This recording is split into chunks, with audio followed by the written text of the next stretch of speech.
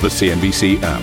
Global market news in one place. Customizable sections and personalized alerts. Stocks tracking, interactive charts and market insights all in your hands. Stay connected. Stay informed. Download the CNBC app today. A very warm welcome, everybody. This is Squawk Box. Let's get into your headlines. Theresa May offers to resign as British Prime Minister in an attempt to get her Brexit deal approved, but the deadlock here in Westminster continues after Parliament rejects a series of alternative Brexit options. US stocks slip while Asian shares mostly follow Wall Street lower as the 10-year Treasury yield touches a new 14-month low. China vows to be more open to foreign investment as US and Chinese trade negotiators meet in Beijing for another round of high-level trade talks. Saudi state-owned oil giant Aramco buying a majority stake in petrochemicals firm SABIC from the kingdom's wealth fund in a deal worth more than $69 billion. At this hour, Lyft raises the price range for its IPO, putting the ride-hailing company in sight of a valuation of up to $24.3 billion. Bayer is ordered to pay $80 million in damages in another cancer case related to its Roundup weed killer. And Italy's former Prime Minister Matteo Renzi tells CNBC he's lucky he worked with Obama and not President Trump.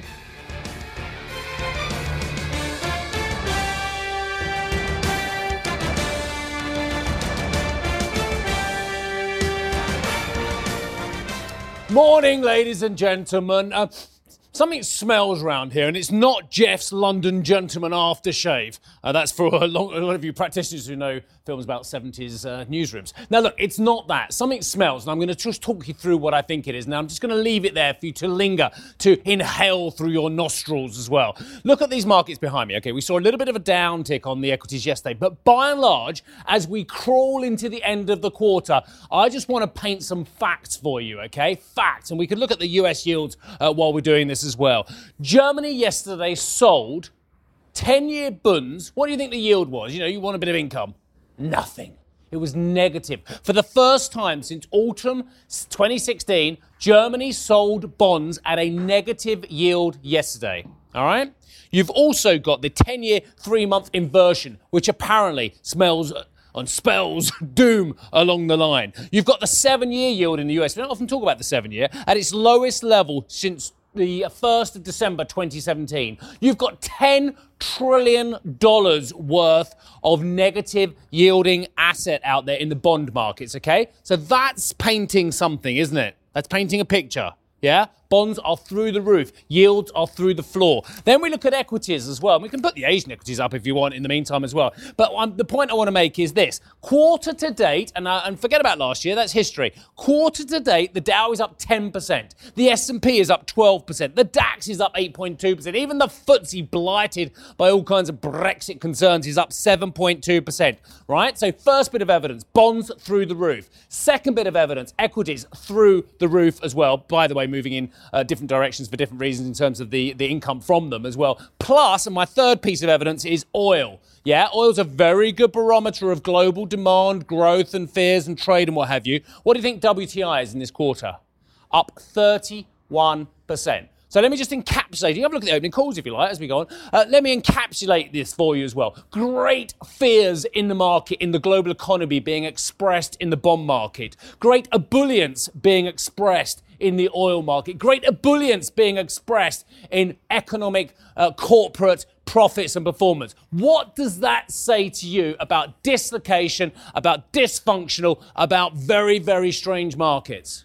I think it says a lot. We'll come back to this later on.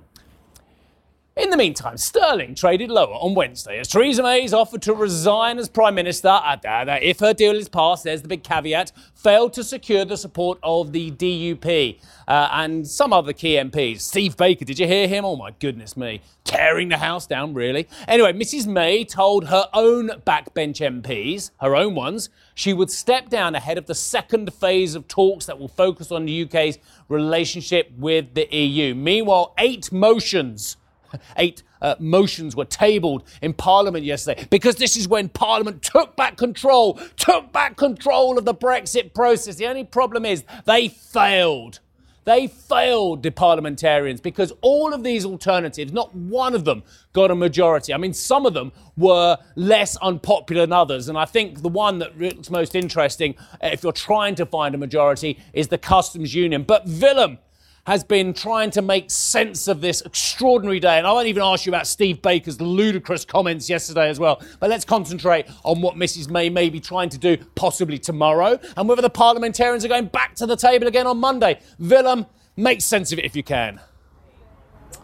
All right, so we had at the beginning of yesterday's proceedings in the House of Commons 16 different ideas that various groups of lawmakers in the House of Commons had suggested should be debated and voted on. The Speaker of the House of Commons chose 8 of those, and they ran the gamut of Brexit options, essentially. Those were then put to a vote in a rather unusual manner. Basically, MPs, lawmakers, taking pens and papers and ticking boxes against the options they liked or did not like. And those were then counted up, and the results were relayed to the House of Commons at around 9:30, 9:45 last night, London time. And what those results showed was there was no clear majority, but at least 2 of the options got quite close to a majority. One, as you mentioned, involving customs union membership, and the other talking about a confirmatory public vote, essentially a public referendum on whatever deal is decided upon versus another option most likely remaining in the European Union. Now, that was meant to be Parliament's first bite at the apple.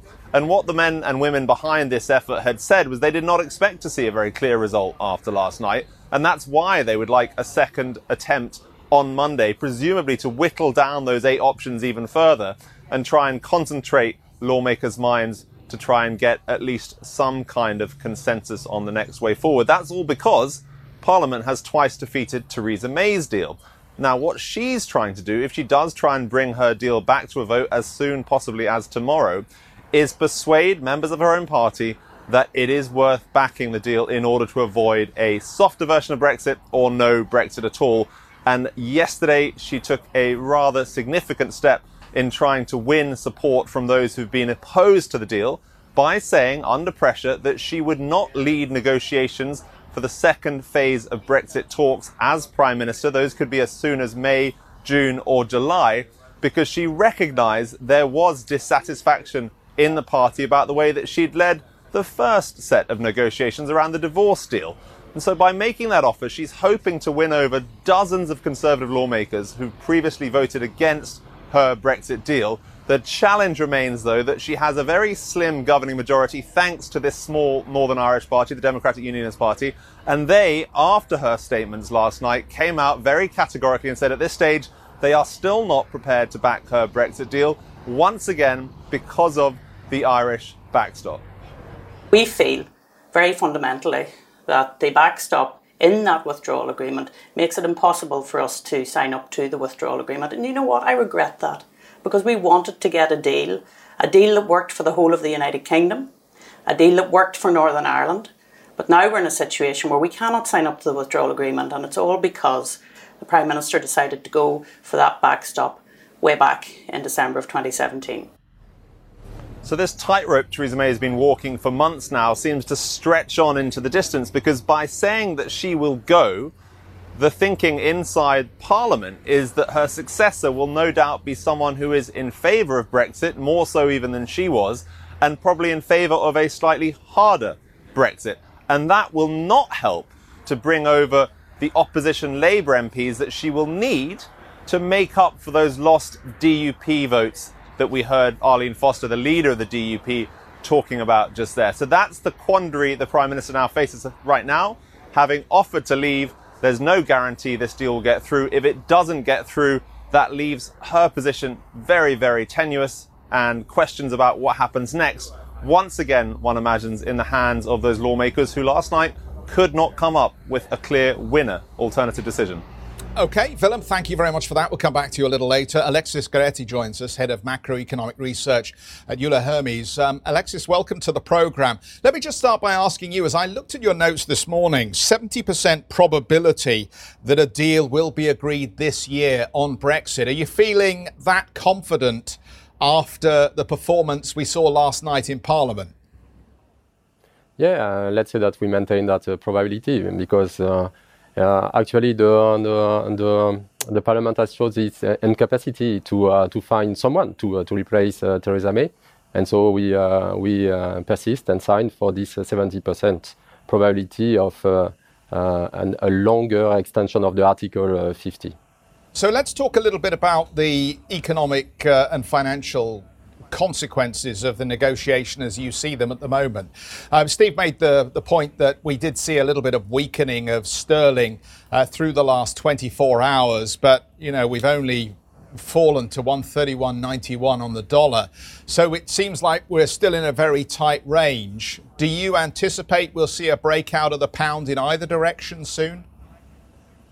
No, we don't have a strong bet on the direction of the pound. Let's say that the current valuation of that currency reflects persisting doubt about the outcome of those negotiations.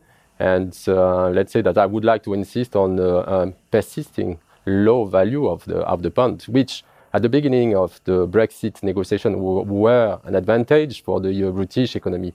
But we have realized now, with the poor performance of the British economy, that this weakness is for sure a disadvantage over the medium term. Alexis, let me ask you about leadership change, because Theresa May, the Prime Minister, has put her job on the line if there's support for her Brexit deal. But it does raise the prospect that there'll be a different Tory leader. Perhaps Jeremy Corbyn can find a way to the leadership as well, the opposition. And the one thing that the market has been concerned about has been a Jeremy Corbyn government and what that would represent versus, say, all the uncertainty around Brexit, which is the worst case scenario for investors. How is that now affecting the fortunes if there were to be a leadership change? Do you think that injects another element of uncertainty? No, of course, what you mentioned is a fundamental element of uncertainty. And what I would like to reinsist on is that this is not good for the British economy. And in the case that we have a hard Brexit, it will mean, in our view, a significant increase of insolvencies in the corporate sector in the UK by 20%. So this is definitely that kind of persisting uncertainty, a clear shock for the British economy. So the longer the uncertainty and the worse is the situation for the British economy. Alexis, just a quickie from me. I was making the point, I don't know if you heard earlier on, that certain assets are moving in certain contrary directions as far as I'm concerned. The DAX is up 8.2% this year at the same time that bond yields have gone negative for the 10-year as well. Does that worry you that there's a disparity or a dislocation somewhere? There is a clear explanation in that discrepancy between what we see on the fixed income market and the equity market. This is very simple, actually. This is what we see is the perception by the market that we are heading toward a scenario of a soft landing. So there are two forces. There is the sentiment that for sure we have a global deceleration of growth, which is materialized indeed by a lower level of inflation. All the central banks have all significantly revised on the downside their anticipation regarding inflation.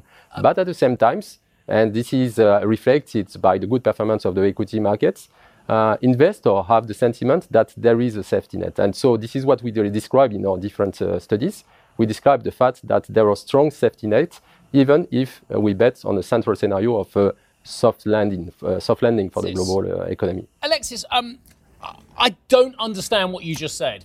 I don't understand how you can possibly say to me that negative bond yields can equal soft landing. Yeah, I mean, this is the direct consequences of the new stance of communication of the ECB, and also the direct consequence of the easing in the stance of the communication of the Fed. So what we see for the Fed and the ECB, but this is also true for central banks of emerging economy, there is a radical shift in the orientation of the monetary policy. So the very low level of interest rate is just reflecting the fact that we are now on a significant easing mode for major central banks at a global level. And this, for sure, this easing of the monetary policy in a coordinated manner, I would say, at the global level, is for sure an element which will bring some stability over the medium term. Alexis, thank you very much for that. We're going to cross back out to you a little bit later on and talk about China and trade. Alexis Garatti, Head of Macroeconomic Research at Euler Hermes. Now, former Italian Prime Minister Matteo Renzi has hit out at the political leadership in the UK. Speaking to CBC in an exclusive interview, Renzi said the inability of the UK to solve Brexit is a bad page in history. I grew up with a great idea about British politicians. I grew up with the model of Tony Blair and Third Way.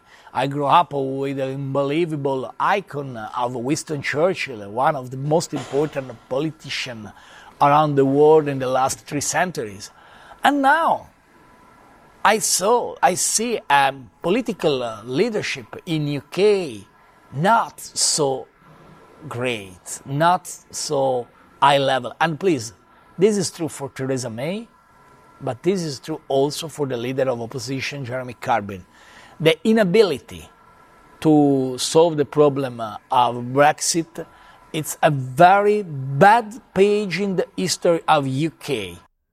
Wasn't this the same man who failed at his own reforms in his own country and then left his job, who's now criticising the UK, which is going through its own reforms? Oh, well, you're elder statesman now, you right. see. So when you look at George Osborne or Tony Blair or Alistair Campbell or any of these people whose political career is in the rear-view mirror, right. They can pontificate at length like sages as to how it would have been done better in their time. But of course, there is a reason why all of them are history now, and that's because, quite frankly, they all had their nadir in their own careers. I think you're wrong. You've only got to look at the stability we've got in the Italian political scene to know that oh God, yeah, you've got Salvini and Di Maio. Yes. Yeah, anyway, we've got more of them. We have plenty more coming away with our exclusive interview with the former Italian Prime Minister Matteo Renzi later in the show. Coming up, the US and China resume trade talks today, but a number of sticking points remain. We'll have the latest from Beijing on those critical discussions after the break. And if you just can't get enough of Squawk Box, be sure to tune in to our very own podcast. You can head to cnbc.com, iTunes, Spotify or Google Play to have a listen and download today's episode. And for our podcast listeners out there, stick around for some more. Oh, so exciting. The latest round of high-level trade talks between the US and China begins today. According to Reuters, Beijing has made a series of unprecedented proposals on forced technology transfer, but a number of sticking points remain as Washington demands that China relax its restrictions on digital trade. And to add to the excitement, Eunice, in Beijing, lovely to see you as well, I noticed the trade data yesterday. The seasonally adjusted imports from China into the US fell 12.3%. Maybe they just let this happen naturally, rather than concluding these talks. Anyway, lovely to see you. What have you got for us?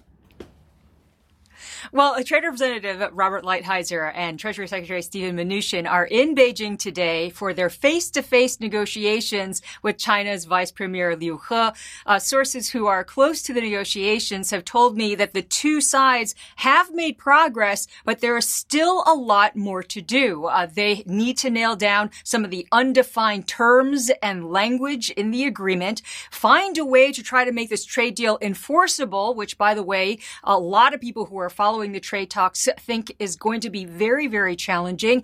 And thirdly, they need to be able to clarify how and when the tariffs could be lifted. The two sides are also apparently going back and forth over structural issues. Sources have been telling me that the Americans haven't gotten very far when it comes to state subsidies. U.S. officials have told Reuters that they're pleased that they feel that they are making some headway when it comes to forced technology transfers, that the Chinese have put more proposals on the table than in the past. And this was reflected also in the speech that we heard out of the Chinese Premier Li Keqiang earlier this morning. He was speaking at the Boao Forum and was putting a timetable on the new foreign investment law that addresses those forced technology transfers. This is what he said.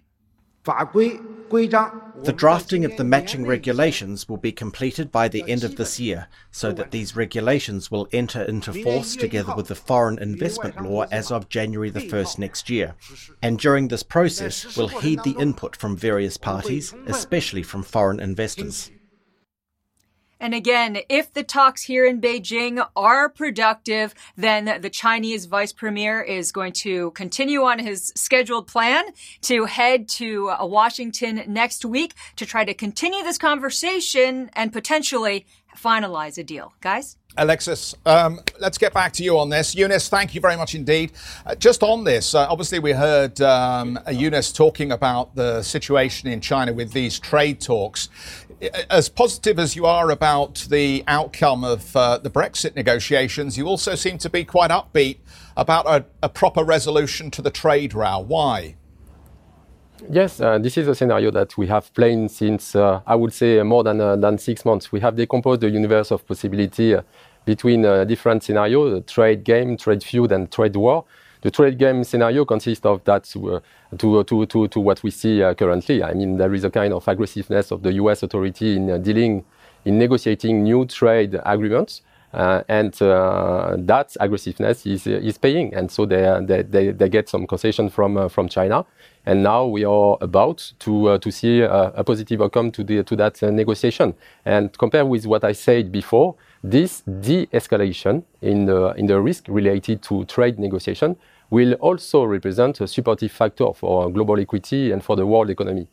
Can I just get into that? Because if you look at the way we've had trade unfold in March, there have been fears about global growth, and many of the economists don't believe even if there is a trade deal, it will do enough to offset now what is a slowdown or a pace that is really coming off some of the better levels we've had for the US economy and the global economy. So can I just question whether we've had the fatigue, some volatility in March, that might be more symbolic of the road forward for markets with or without a deal?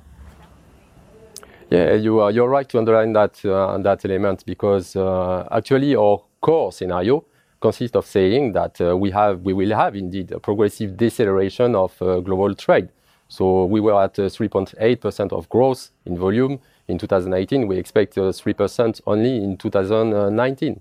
But again, I insist on the fact that we are in a phase of deceleration with a kind of safety net. And so that de-escalation will be a supportive factor. We have calculated that actually tariff contributed by minus 0.3 percentage points to the deceleration of global trade in 2018. But much more importantly, the element of uncertainty was contributing also by minus 0.45 percentage points to the deceleration of global trade. So the fact that in 2019 we will have a de-escalation of that element of uncertainty related to trade negotiation will represent a supportive factor for trade. When we consider the European markets, I just wonder whether we are actually going to get any upside for some of these key markets. I mean, you look at the German market, there seems to be a multitude of different issues that seems to impact trade. And I'm not sure whether Alex is going to come back and join us for the conversation, but you know, if you look at the numbers around Germany, they've been weak for some domestic factors around autos, but it feels like they've also been exposed to the trade winds. You get a fix, you get a resolution with China. Is there some natural upside that comes into the German economy straight I up? have a question. And if we get Alexis back, great, I've got to raise it to him. Otherwise, I'll just raise it to you, ladies and gentlemen, the audience as well. If the constructive view that Alexis had there, and let's go with it. Let's say we are constructive and that trade deal gets sorted out and that Brexit moves on, you know, one way or the other, and that we do calm down a little bit on these bond markets, what have you. What happens to the dollar? Because Alexis is constructive on emerging markets. We know that emerging markets have got more dollar-denominated bonds to refinance in 2019, 2020 than we've ever seen pretty much. As a cliff edge, as many people talk about as well. Do bonds sell off aggressively, and does the dollar rally? And if the dollar rallies, does that snuff out some of that emerging market ebullience? Well, this is where the soft landing or hard landing is the key, isn't it? Because the bulls for another opportunity to re-engage with risk assets would argue that the central banks do manage a soft landing, prime among them the Federal Reserve, which actually may have to cut rates this year. If it does that, that is what keeps the dollar under control and gives you the opportunity to buy that emerging market trade without fear that you're going to be squeezed out by a stronger dollar. It's just one theory. Thank you for listening to Squawk Box Europe Express. For more market-moving news, you can head to CNBC.com.